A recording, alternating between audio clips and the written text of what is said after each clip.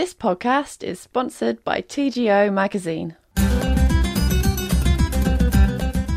Hello and welcome to the very first TGO show of 2007. This year is the centenary of the birth of Alfred Wainwright, that doyen of Lake District fell walkers. Wainwright's pictorial guides to the Lakeland Fells have been described as works of art and are probably the most distinctive and original hill walking guidebooks ever published. Now, during the 80s and the 90s, Wainwright was the rather unlikely star of a number of television programmes about his life and work. Richard Ells was the producer of those programmes, and I asked him what his abiding memory was of this old fellow who was affectionately known as A.W. I suppose in a funny way it's the very first time I've met him, and we're going back now almost a quarter of a century from 1982, and I'd actually written to Wainwright, and I kind of felt the only possible way of getting him onto television was by writing a letter telling him that I didn't expect him to appear, but would he mind if we made a programme anyway? He said fine. I spent ages tracking down the 4 or 5 people who knew him, and during the course of actually that week of filming, I had a message from Percy Duff, who was his successor as the treasurer at Kendal Borough Council, saying, A.W.'s spoken, you better come and meet him.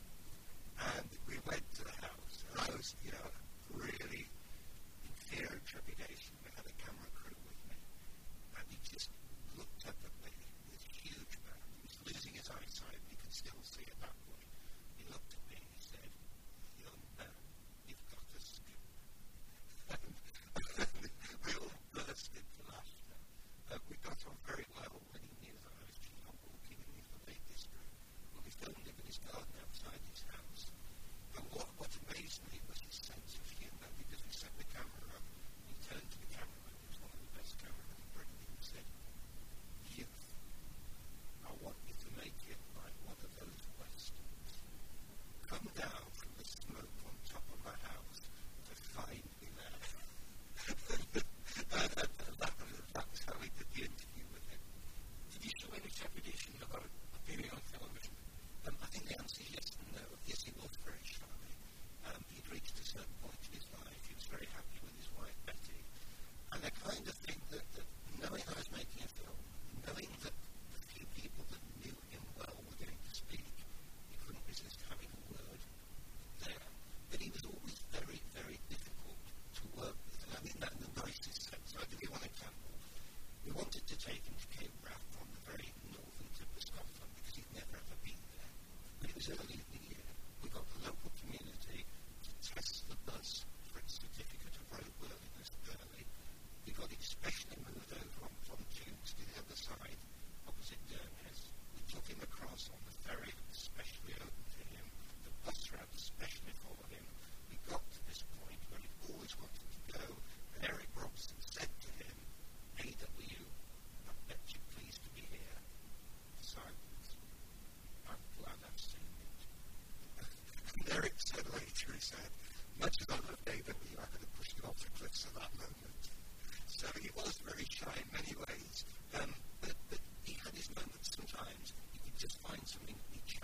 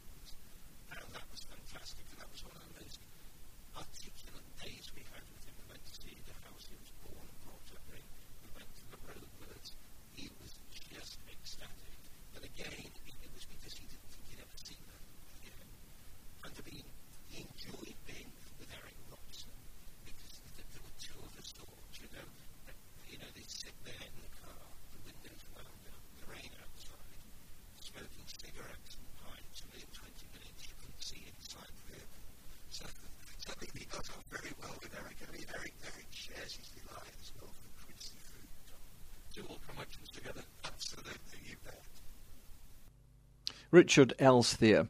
And Eric Robson was, of course, the presenter of those Wainwright television shows. Eric and A.W. became great friends, and today Eric Robson is chairman of the Wainwright Society, an organisation that was set up about 4 years ago to keep alive those elements that A.W. promoted through his guidebooks, and the many other publications which were the sort of labour of love of a large portion of his life. The Wainwright Society will be organising a number of commemorative events in the course of this year, and they'll be lobbying the powers that be to have Wainwright's Coast to Coast walk given national trail status.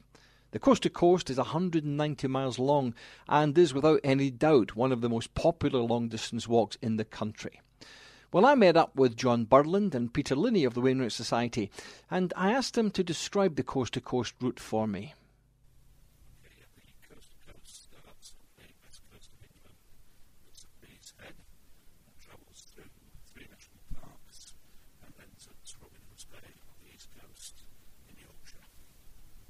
There's lots of great attractions on the route that overlap the street, not outwards. What are your own personal favourites, Peter? Well, I would have said probably the favourite area is through the Lake District.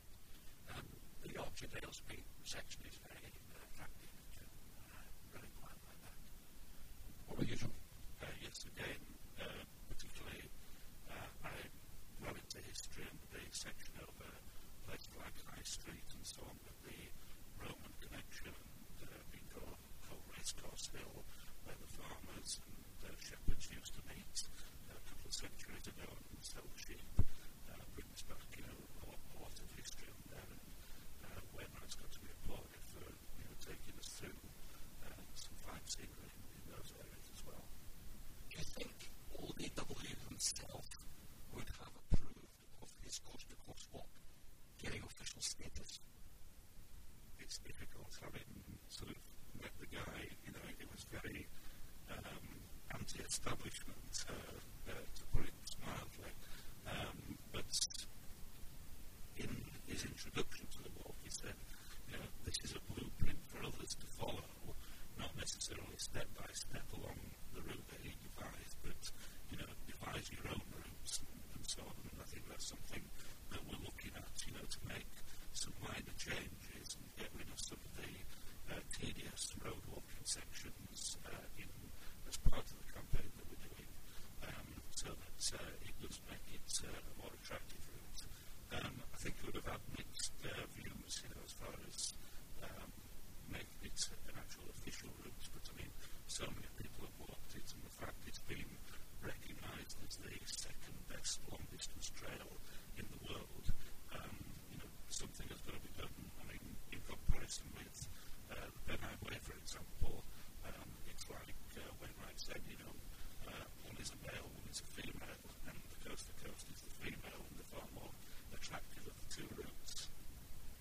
Peter, what do you think are the main advantages of seeing this trail as an official trail? National trail status brings with it, or should bring with it, investment in footpaths, signing. What clearly the route doesn't need is advertising, because it's already 40,000 people a year are using it anyway in the year. Walk the route, and its popularity is known. But the thing the route actually needs will be increasing in pairs of footpaths. It needs advertising, and I think that's one of the things it brings with it. Do you not think by giving it official status you'll simply attract more people, exacerbating the problems that are there already? I don't think there's any doubt that the minute you start talking about something, more is done. We did the Great Lakeland Challenge in 2005, and the result of that was that a lot more people started climbing trails in the Lake District over that period of probably 10 years. So yes, I'm afraid that does happen, but nevertheless it is a very important piece of long distance route for this country, which is not known for great distances, and it's such a high quality for most of the route that it has to be given some support, because while on that current trails themselves have reduced in numbers actually walking on them. I know when I was 30 years younger at school, we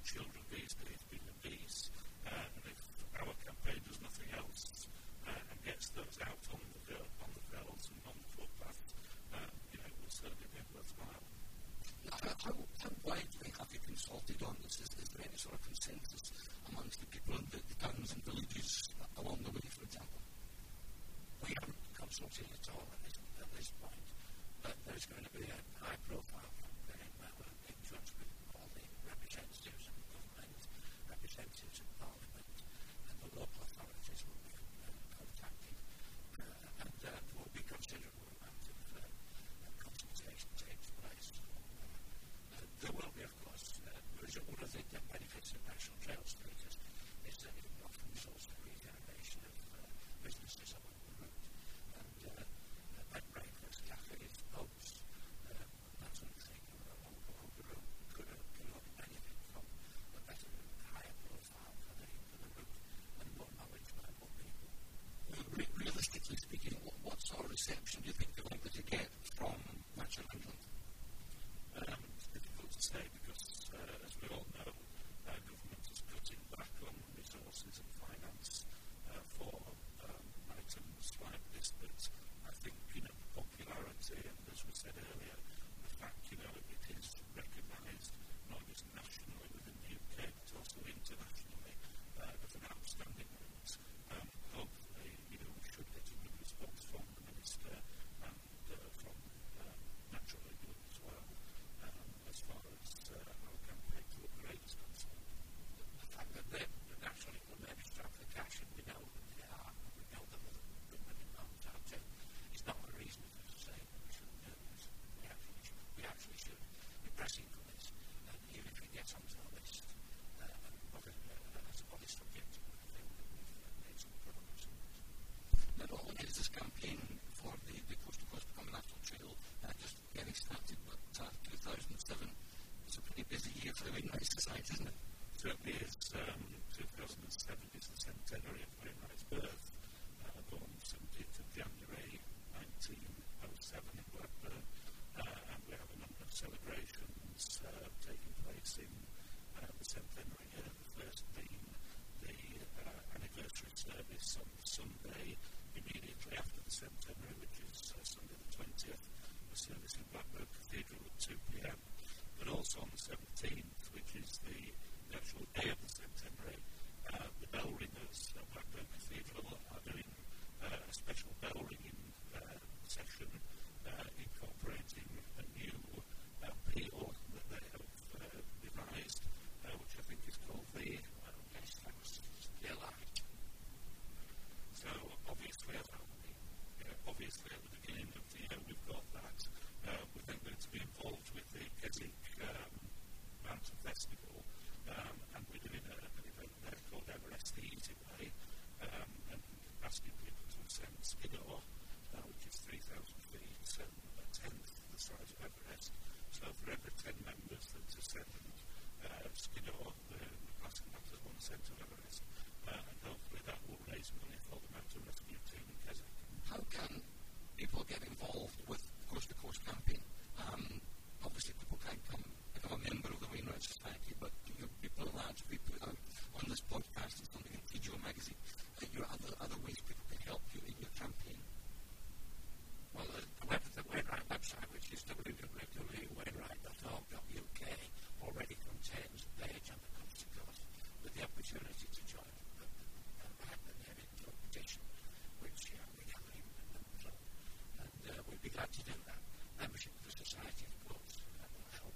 We're going to run a special campaign this year where we've divided the route up into 38 sections, and they're going to be walked by teams, and reports will be brought back on the conditions and the alternatives that may be necessary to the road walking sections, and that will be possibly published in the form of a book later in the autumn. So you'll be looking for volunteers to get out there and actually walk the route, and just check on Wainwright's original guide. We are doing, yes, we're looking for 38 team leaders initially, to then get together their teams. Obviously, we would want those team leaders to be members of the society, and we feel that we have enough people in the society at the moment to take on those roles of team leaders, but obviously anybody can then join those team leaders because everybody in the party will have a role to play, because we're looking for people to take photographs along those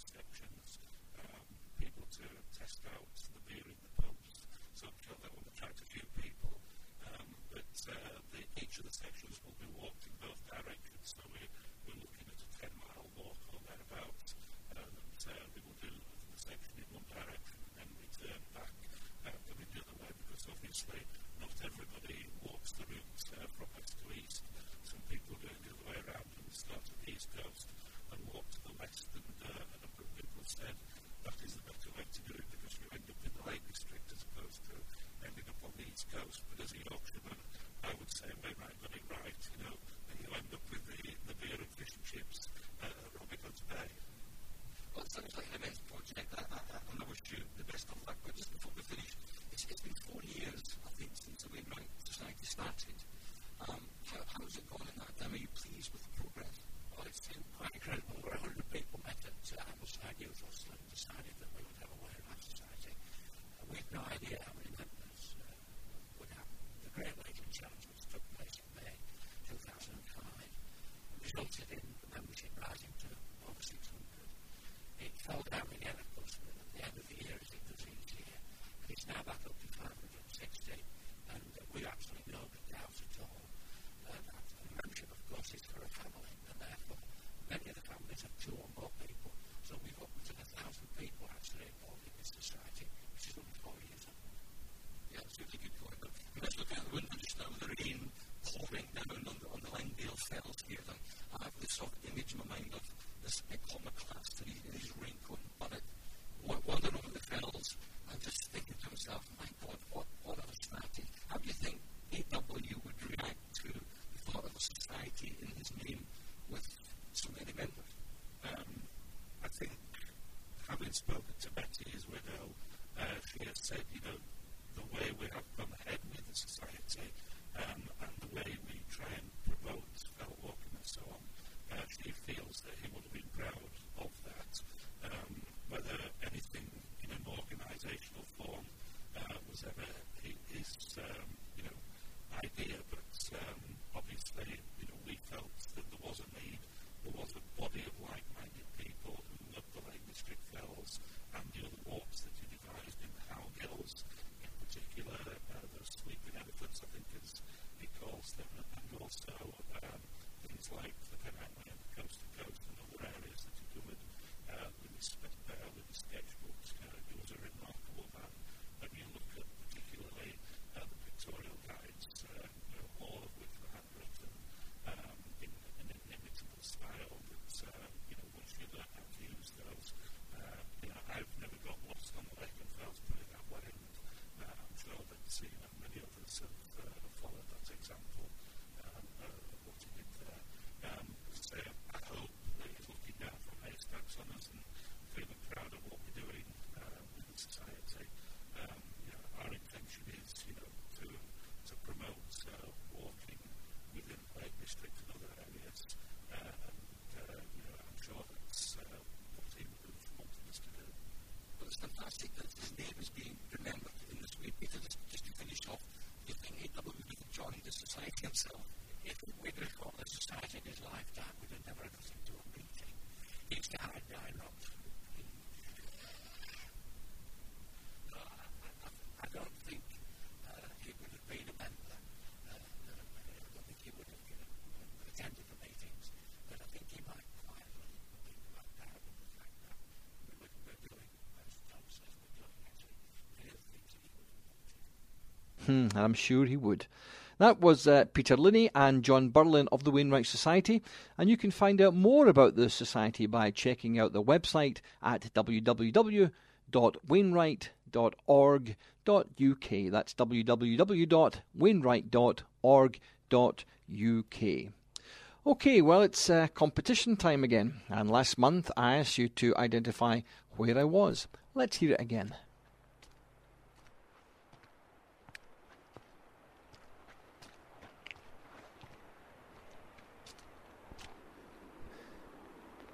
I'm standing high above what is reckoned to be Scotland's longest glen, and away to the north-east of me there lies a great whale-backed peak that is known as the Fairy Hill of the Caledonians. Now, curiously, the cairn that I'm standing beside isn't so much made from rocks and stones, but dozens of old metal fence posts. Where am I?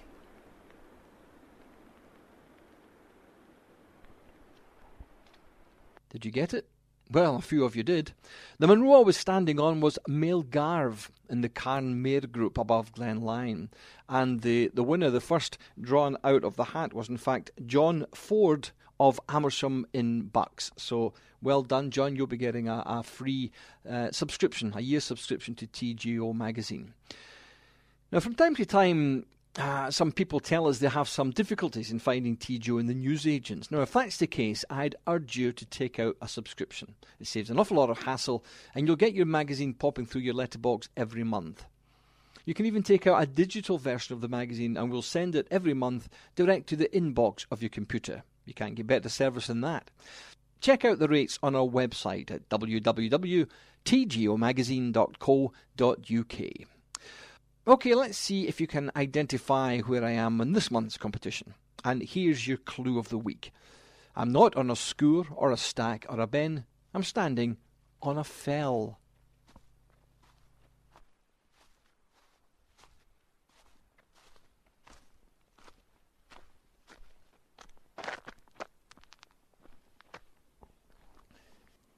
I'm on the summit of a hill in the Borders, a hill that has associations with King Arthur's wizard Merlin. It was once said that Merlin had the ability to transform himself into a small deer. Now, a short distance to the north of here lies the rather intriguingly named Crown of Scotland. And not very far from here, a footpath drops down into an ancient glacial gouge that for generations has been known as the Devil's Beef Tub. Where am I?